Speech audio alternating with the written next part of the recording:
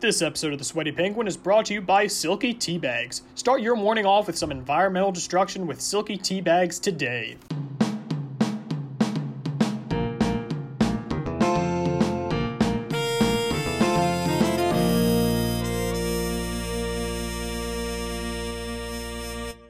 Welcome to episode 18 of The Sweaty Penguin, Antarctica's hottest podcast. I'm your host, Ethan Brown.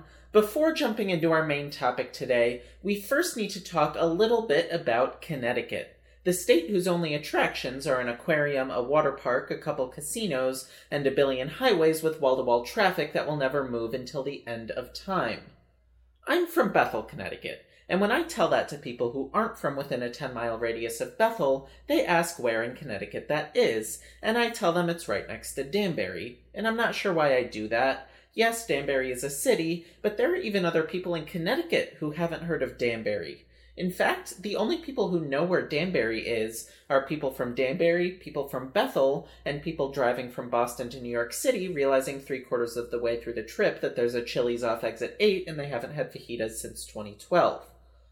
That is, until a few weeks ago, when John Oliver said this. Because if you're going to forget a town in Connecticut, why not forget Danbury? Because, and this is true, Danbury. From its charming railway museum to its historic Hearthstone Castle, Danbury, Connecticut can eat my whole I know exactly 3 things about Danbury. USA Today ranked it the second best city to live in 2015. It was once the centre of the American hat industry. And if you're from there, you got a standing invite to come get a thrashing from John Oliver, children included, you. Now, I was born in Danbury Hospital, so I am technically from Danbury, which begs the question, how do I respond to your standing invite to get a thrashing? Do you come to me? Do I have to go to you? Is there a coupon code where I can order my thrashing through Postmates and have it delivered in 30 minutes or less? Will I wake up Christmas morning to find you covered in chimney dust sitting under our tree? Because out of anyone in the world, a person who looks, sounds, and acts like the cross between Gordon Ramsay and a toucan is absolutely who I would want to get a thrashing from. But when the mayor of Danbury, Mark Boughton, caught wind of John's segment, he made a pretty major declaration. Behind me, you'll see the City of Danbury Sewer Plant. And we are going to rename it the John Oliver Memorial Sewer Plant. Why? Because it's full of just like you, John. And being from a town over from Danbury, this wasn't all that surprising. In fact, the most surprising part was the mayor bleeping out the word crap, because 1, crap isn't a swear word unless you're 5, and 2, if you're gonna use a bleep anyway, why not pick a fun word like dookie or butt driblets or dog logs or corn-eyed butt snakes? But unless it's a competition for who is willing to say PG-rated words, Danbury's hard to beat. Ever since Bethel seceded from Danbury in 1855, Danbury has beaten Bethel over and over in every sporting event. In 2020, Danbury High School's wrestling team won its 3rd New England Wrestling Championship in 4 years, which puts a real question mark on John Oliver's invitation for Danbury children to receive a thrashing from him. And sure, my travel soccer team in elementary school went undefeated one season, but I sat on the bench all season while my coach and 2 of our players were secretly from Danbury. In fact, it's gotten so bad that Bethel High School's rival is actually Danbury's Catholic high school, and even they beat Bethel on a regular basis. So after Mayor Boughton's response, John Oliver had to do what every athlete in Bethel does, dust off a blowout loss against Danbury and try again.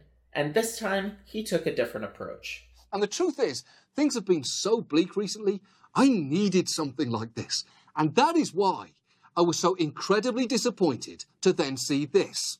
Our video isn't just, we're not really going to name the sewer plant after John Oliver. Wait, so you're not doing it? Oh, you, Danbury. Listen, I didn't know that I wanted my name on your factory, but now that you floated it as an option, it is all that I want. So let's get down to some brass tacks here, because I've got a very serious proposition. I will donate $55,000 to charities in your area, if, and only if, your mayor makes good on his promise to officially name that sewage plant after me, because I want this.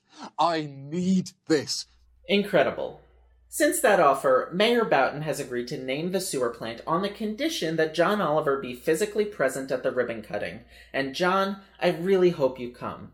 Not just so I can walk up to you at the sewer plant and say, hey, does anyone smell popcorn, so you take a deep inhale and smell sewage, but because if you have any hope of holding your own against Danbury, you need a lot more ammo than a castle and railway museum. If you don't come to Danbury, you'll never know that the city was so poorly planned that they put a Lowe's hardware store and Lowe's movie theater in the same lot, or that there's a street named Ball Pond Road. And I wouldn't have become so personally invested in this normally, but John forced my hand a bit because after showing several clips of young people in Danbury responding to his original segment on Danbury, John said this. Honestly, Danbury might want to seriously consider changing its nickname from the Hat City to the young people who seem more than capable of taking over my job city. And I can certainly agree with that. Not only have I been doing your job since April, but I've been putting out 5 to 10 more minutes of content every week than you, and my team is just 7 people, while yours probably has 7 people whose only job it is to Photoshop pictures of shirtless Adam Driver. And not only that, but you've been off since August 30th, and your next episode isn't until September 27th. So apparently, I'm the only one doing your job.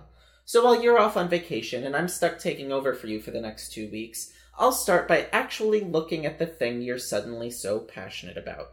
Wastewater treatment plants. Because I hate to break it to you, John, but wastewater treatment plants are not quite as perfect as you might have thought.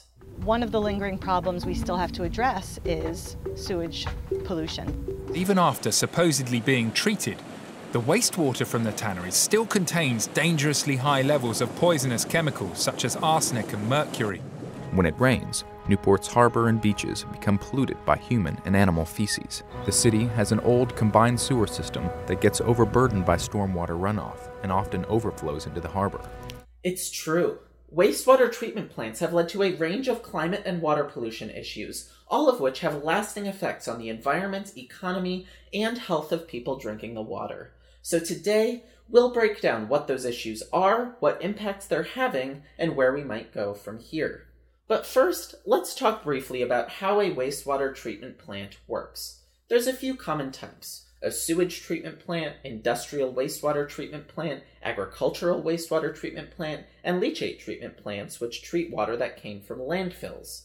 When you flush your toilet, for example, that water travels through pipes and into the plant, where it first goes through screens to catch larger items like flushable wipes or giant stashes of cocaine.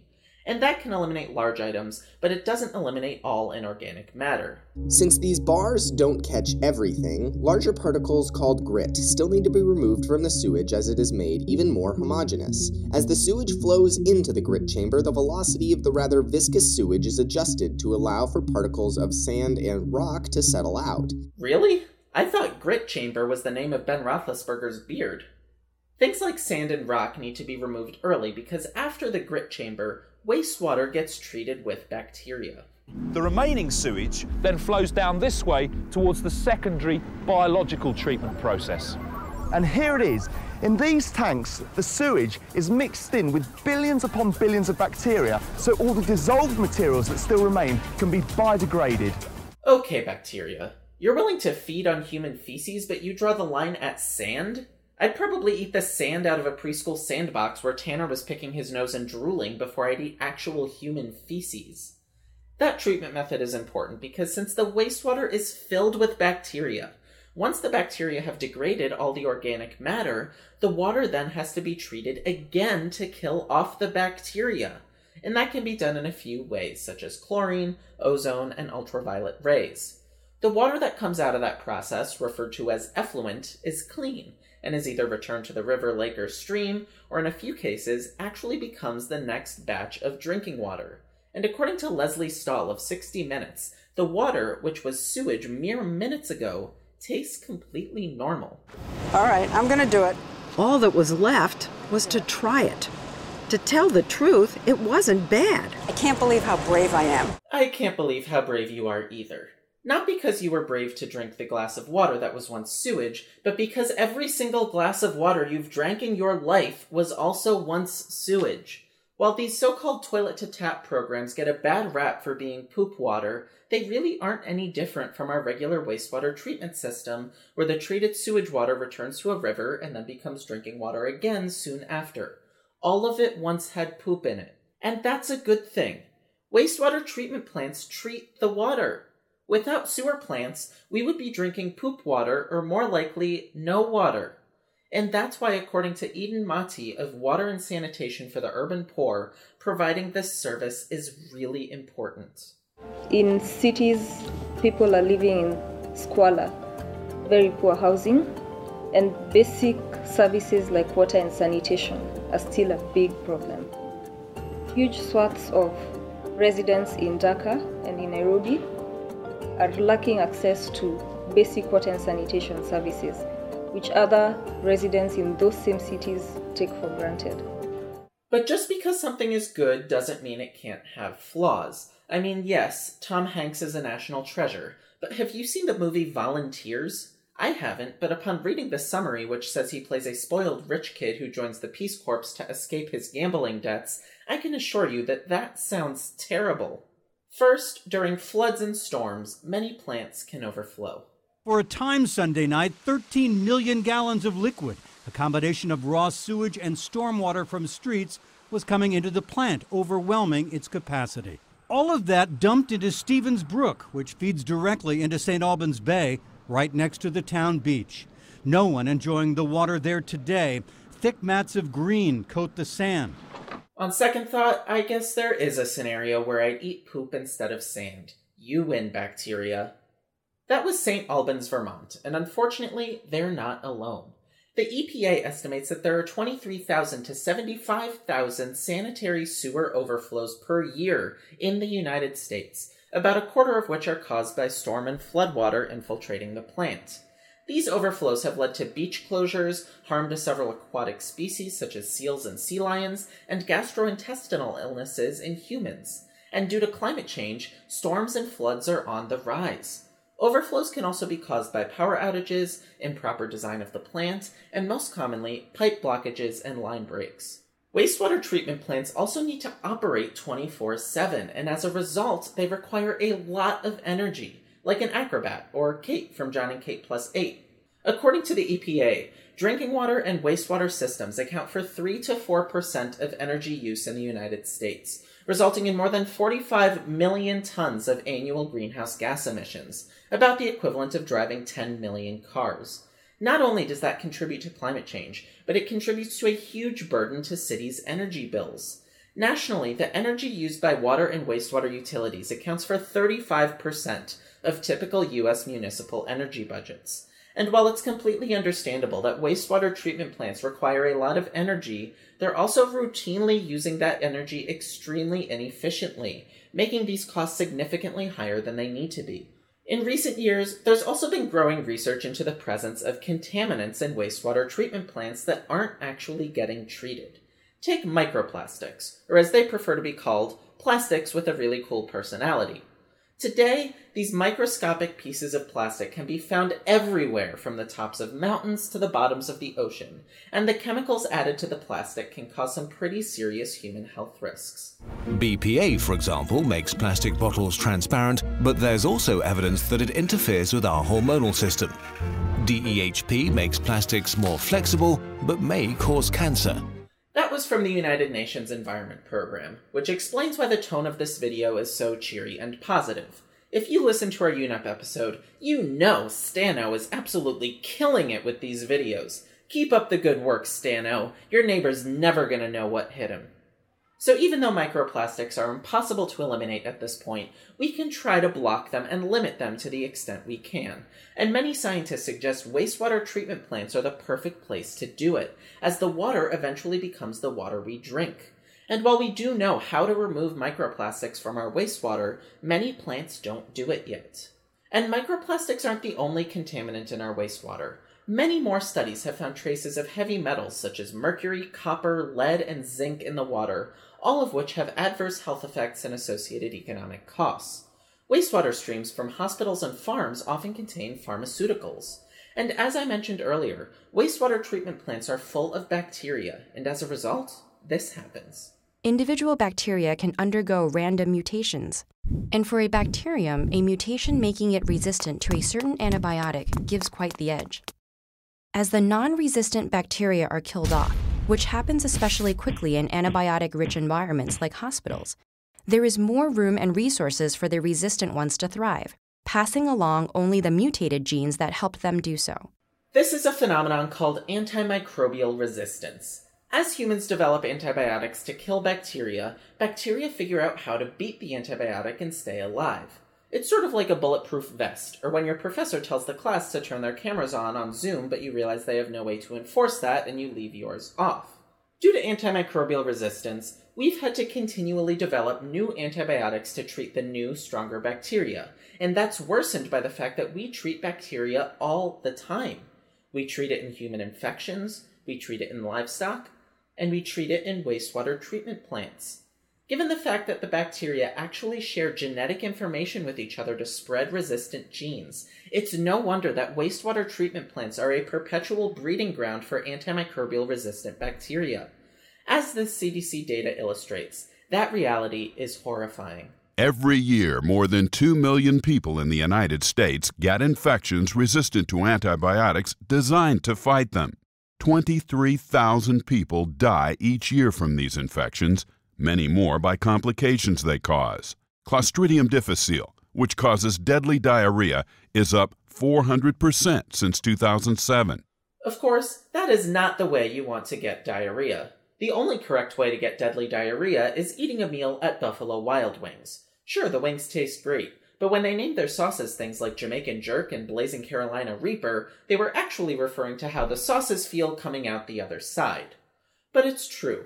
Antimicrobial resistance presents some major problems. In economic terms, the CDC estimates antimicrobial resistance costing the United States economy $55 billion per year, $20 billion in healthcare costs, and $35 billion in lost productivity. It also impacts the health of birds, fish, and other wildlife, and it's also leading to a terrifying amount of human illnesses and deaths, which could become a lot worse if antimicrobial resistance continues spreading as rapidly as it historically has. None of this is to say wastewater treatment plants are bad, because they're not. Wastewater treatment plants are by no means the only cause of these complex issues. These plants allow us to take water, a scarce resource as it is, and clean it so we can both reuse it and return it to its original ecosystem. And that's great. So as this research continues to develop, the goal isn't to demonize wastewater treatment, but to make the process work as well as possible. And luckily, we already have a lot of technology to do that. First and foremost, regions in developing countries without proper water and sanitation systems need them. And with the advent of some new toilet-to-tap technologies, that's becoming cheaper and more valuable than ever. The Omni processor turns sewer sludge, which is kind of nasty, into clean drinking water, electricity, and ash that is pathogen-free. The entrepreneur that owns this processor will get paid for the input, the sludge. And that same entrepreneur will get paid for the outputs, the electricity, the water, and the ash. That was Peter Janicki, CEO of Janicki Bioenergy and the inventor of the Janicki Omniprocessor. Not only does this machine turn sewage into drinking water, but it also produces electricity and provides a valuable investment opportunity for its owner. The only thing missing from this machine is the ability to dispense PEZ. While the sewer plants more commonly seen in countries like the United States would be expensive and often infeasible to build in developing regions, particularly those with drought and scarce water resources, technologies like this Omniprocessor can economically create a clean water system for these communities. What about our existing wastewater treatment plants? Well, there's some pretty cool innovations going on here too. Not only are there several ways for wastewater treatment plants to reduce energy, turn to renewable energy, and become more energy efficient, but we now have technology for wastewater treatment plants to actually create energy of their own. This plant is one of just a few in the country where all of the energy it uses is generated by the waste collected on site. That starts with the sludge. It's deposited in an oxygen-free or anaerobic chamber called a digester. In this environment, microorganisms eat at the sludge and naturally emit biogas. This is a sewer plant in Downers Grove, Illinois. And while many sewer plants produce their own biogas and use it for heat, Downers Grove takes it a step further. They found that by adding grease to the digester, the biogas production is turbocharged and actually creates enough to power the entire plant. And as surprised as I am that it took this long for sewage workers to think of a way to create gas, this is pretty cool. Knowing just how expensive the energy costs are for wastewater treatment plants, that provides massive savings to the city. And bonus, it saves considerably on greenhouse gas emissions. There's also a lot we can do to limit contaminants. While much of what we discussed earlier is still relatively new research, we do have technologies such as screens that can remove microplastics. But even simpler than that, one of the biggest things we can do is monitoring. Particularly for antimicrobial resistance, monitoring can allow us to track resistant genes and try to prevent them from spiraling out of control. And beyond that, it provides a much larger data set for scientists to continue researching these issues and finding ways to make our drinking water cleaner and safer. Of course, even though ideas like these are cost-saving, they do take some initial investment, which is where policymakers on the state or federal level could help. Sewers are operated at the local level, but loans or other incentives to help municipalities with this process could garner more widespread improvements. Before John Oliver decided to poke the bear that is Danbury, Connecticut, I never thought much about sewage. I mean, there's so many better things to think about, like sports or movies or teacup pigs wearing party hats. But from overflows to energy to contaminants to antimicrobial resistance, wastewater treatment plants are creating environmental, economic, and health issues that are not only having considerable impacts, but are not all that difficult to improve. And if we do improve them, we'll save money, protect our aquatic ecosystems, preserve our public health, and John Oliver can put his name on any sewer he wants with a completely clean conscience. And I don't know specifics about which of these issues Danbury's renovated sewer has addressed and which they haven't, but I do know enough about John Oliver to know that if he found out the John Oliver Memorial Sewer Plant was causing any of these issues, he'd be right back in his white void shouting, "Oh, you, Danbury." Have you ever felt like the best part of waking up wasn't Folgers in your cup? Well, you're not alone, because the best part of waking up is clearly throwing out your silky tea bag. Not only can you burn your mouth with some hot fruit water, but you can accumulate bags containing plastics that can't break down and other toxins linked to cancer. Silky tea bags, because if you drink tea, you're better than everyone else. Welcome back to The Sweaty Penguin. With me today is Dr. Patricia Keen, a professor of energy management at the New York Institute of Technology, Vancouver Campus, and co-editor of the books Antimicrobial Resistance in the Environment and Antimicrobial Resistance in the Wastewater Treatment Process. Dr. Keen, welcome to the show. Thank you, Ethan. It's a pleasure to join you with The Sweaty Penguin. So, you've, of course, done quite a bit of research on antimicrobial resistance, including the 2 books. Why did wastewater treatment stand out so much as part of the issue? As I started looking at antimicrobial resistance, I realized that this is a really complex issue because you have not only the antibiotics, as in the compound, you also have the antibiotic-resistant organism and also antibiotic resistance genes. So at the time I was doing a lot of my graduate work, I was working simultaneously with the co-author of our book on wastewater, Raphael Fougère, who is an environmental engineer, was working on nutrient recovery. So we've always had this idea that the connection between the wastewater treatment plant as a source for contaminants in the environment, but at the same time being a resource. It's not only a waste. We thought that was a super important thing to sort of make a focus of how wastewater fits into this picture. Historically, it seems like we've kind of viewed antimicrobial resistance as this race where we have to create stronger antibiotics before the microorganisms adapt and become resistant. And to do that, the antibiotics have had to be a lot more targeted. And thinking long term, is that way of thinking about it sustainable, or are there better ways to slow resistance? That's actually the curious paradox, because ultimately the race to create new antibiotics, we can't keep up with nature. It's a race that we can't win. And ever since the original discovery of penicillin, for example, when Fleming first discovered that, very soon after bacteria evolved for it to be resistant. So this nature that it's a race to create more antibiotics is kind of not going to work. We do need a more holistic approach. Of course, we do need new antibiotics. And in the last, I guess, roughly maybe 3 to 5 years, there are something like 40 new antibiotics in the pipeline in terms of various stages of development, but those are very costly. And the idea that it takes, in most cases, 10 years clinical trials to get a drug to the market. Bacteria themselves are developing resistance during that 10 years, right? So there is a little bit of, the more we try to develop something to kill them or retard their growth, they're adapting. So it's important to think that there's other strategies as well. We've gained a lot of experience and understanding, like prudent use, the mindful use in veterinary medicine, not using antibiotics for example, growth promotion or for prophylaxis. We've gained a lot of information, and many nations have moved towards even banning the use of antibiotics in agriculture for that reason. It requires a combined event kind of approach to doing that, like reducing the amount of use in the first place where it's appropriate.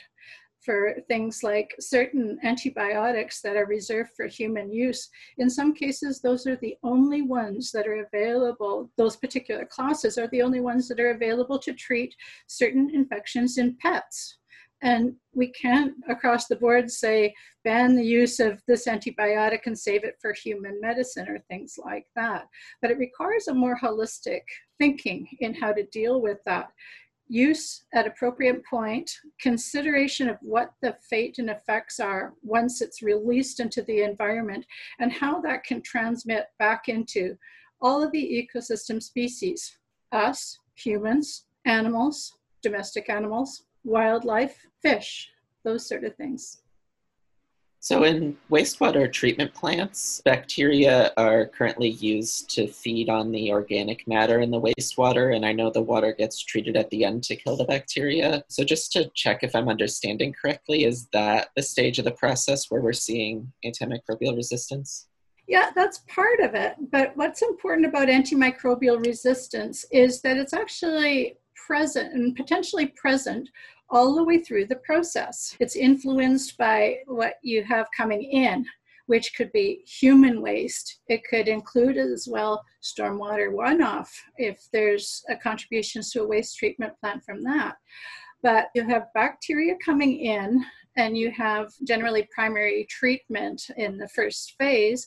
Some of that's going to look after some of the contaminant load, but the bacteria themselves will be traveling through the process into secondary treatment, further treatment processes along the way. So you always have input of bacteria coming in, but it's what's happening during the process and what happens when it goes out. Like when you see, for example, waste streams going into a wetland, the risk is if antimicrobial resistance organisms, genes, or antibiotics can keep traveling and go through without being significantly degraded or removed.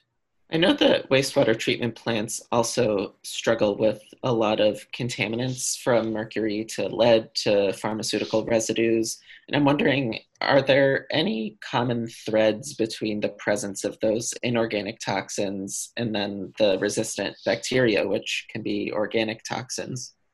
The common thread between those contaminant streams is that it's possible that even metals, for example, and you mentioned mercury, copper, zinc, some of the other trace metal contaminants, they can promote co-selection, which means that in the presence of those contaminants, that some bacteria species will develop antimicrobial resistance as being exposed to those contaminants.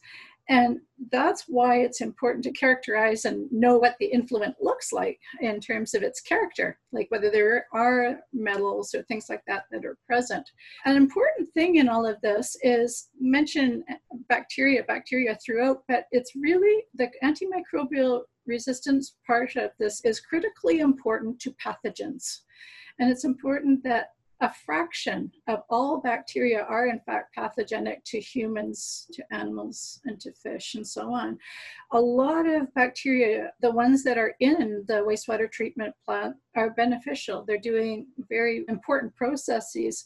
So the idea that a lot of bacteria are kind of adapting, depending on where they are in the environment, is super important, but the critical issue is the pathogen part. Having said that, it is important because we don't know a lot about how bacteria adopt or how they actually respond to resistance pressures.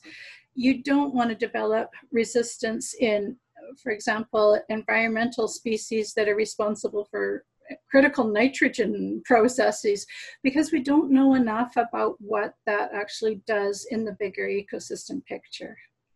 I'm curious if you could expand on what some of those gaps in knowledge are, and if you're leaning in one direction or the other regarding how big of an issue the wastewater treatment is in the scope of the full antimicrobial resistance conversation.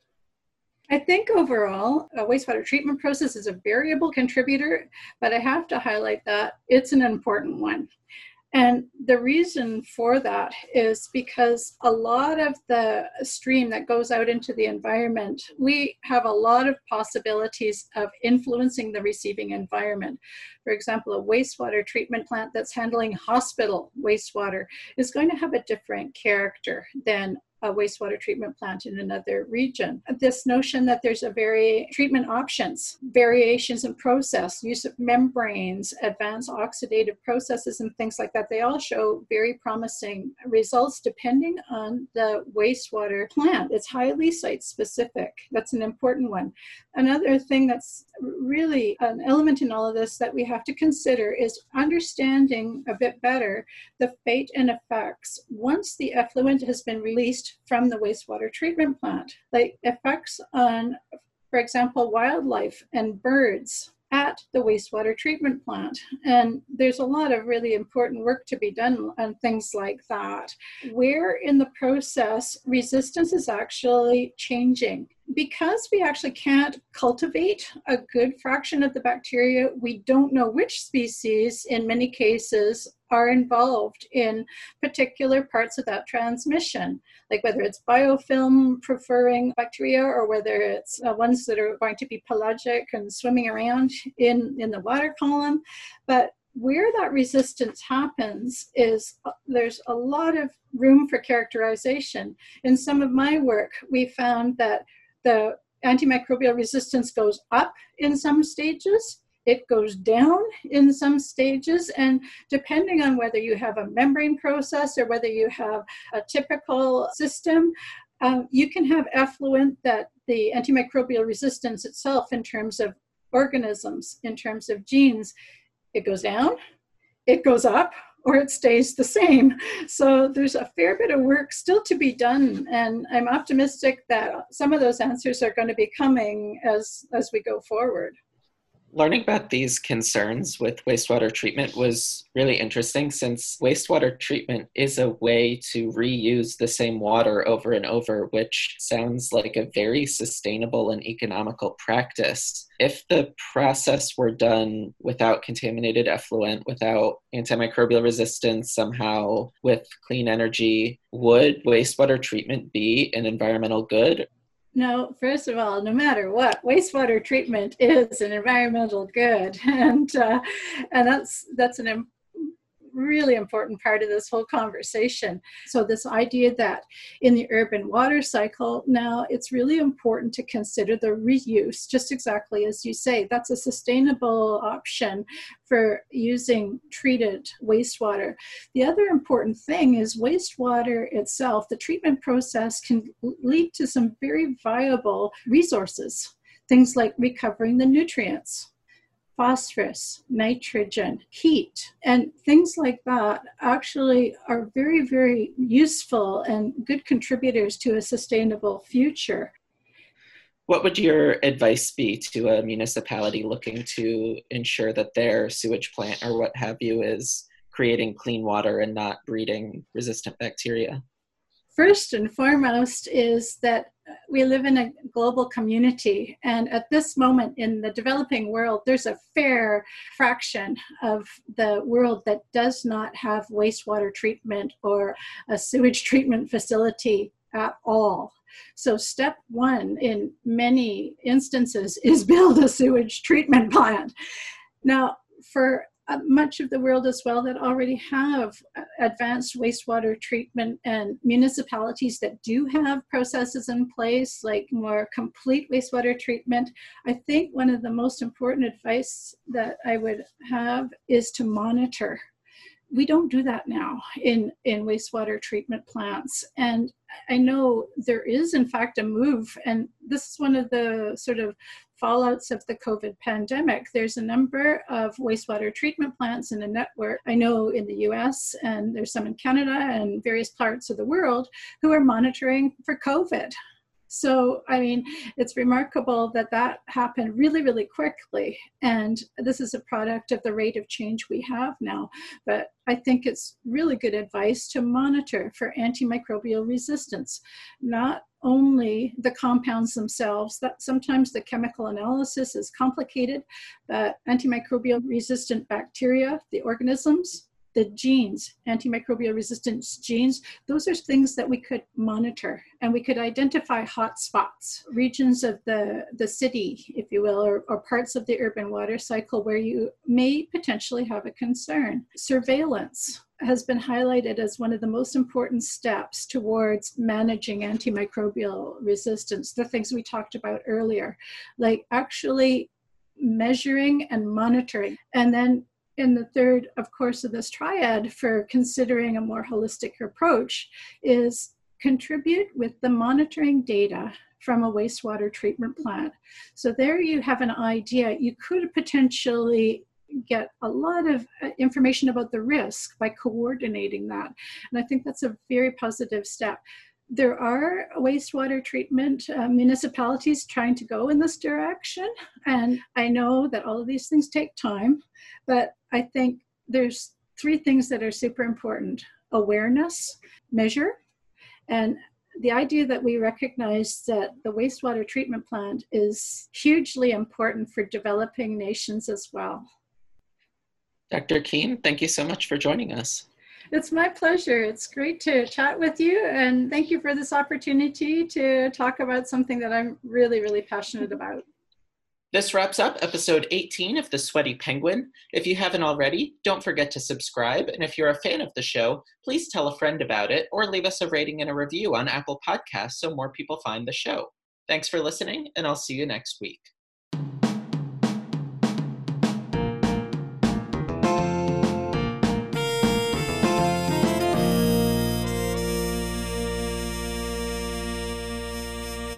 Today's episode was written by Ethan Brown, edited by Frank Hernandez, and produced by Ethan Brown, Shannon Damiano, Frank Hernandez, and Caroline Kale. Our ads were voiced by Robert Branning, and our music was composed by Brett Saka. Special thanks to the Boston University Build Lab. For bonus content, follow us on Facebook at Sweaty Penguin News, Twitter at SweatsPenguinPod, or Instagram at Sweaty Penguin Pod.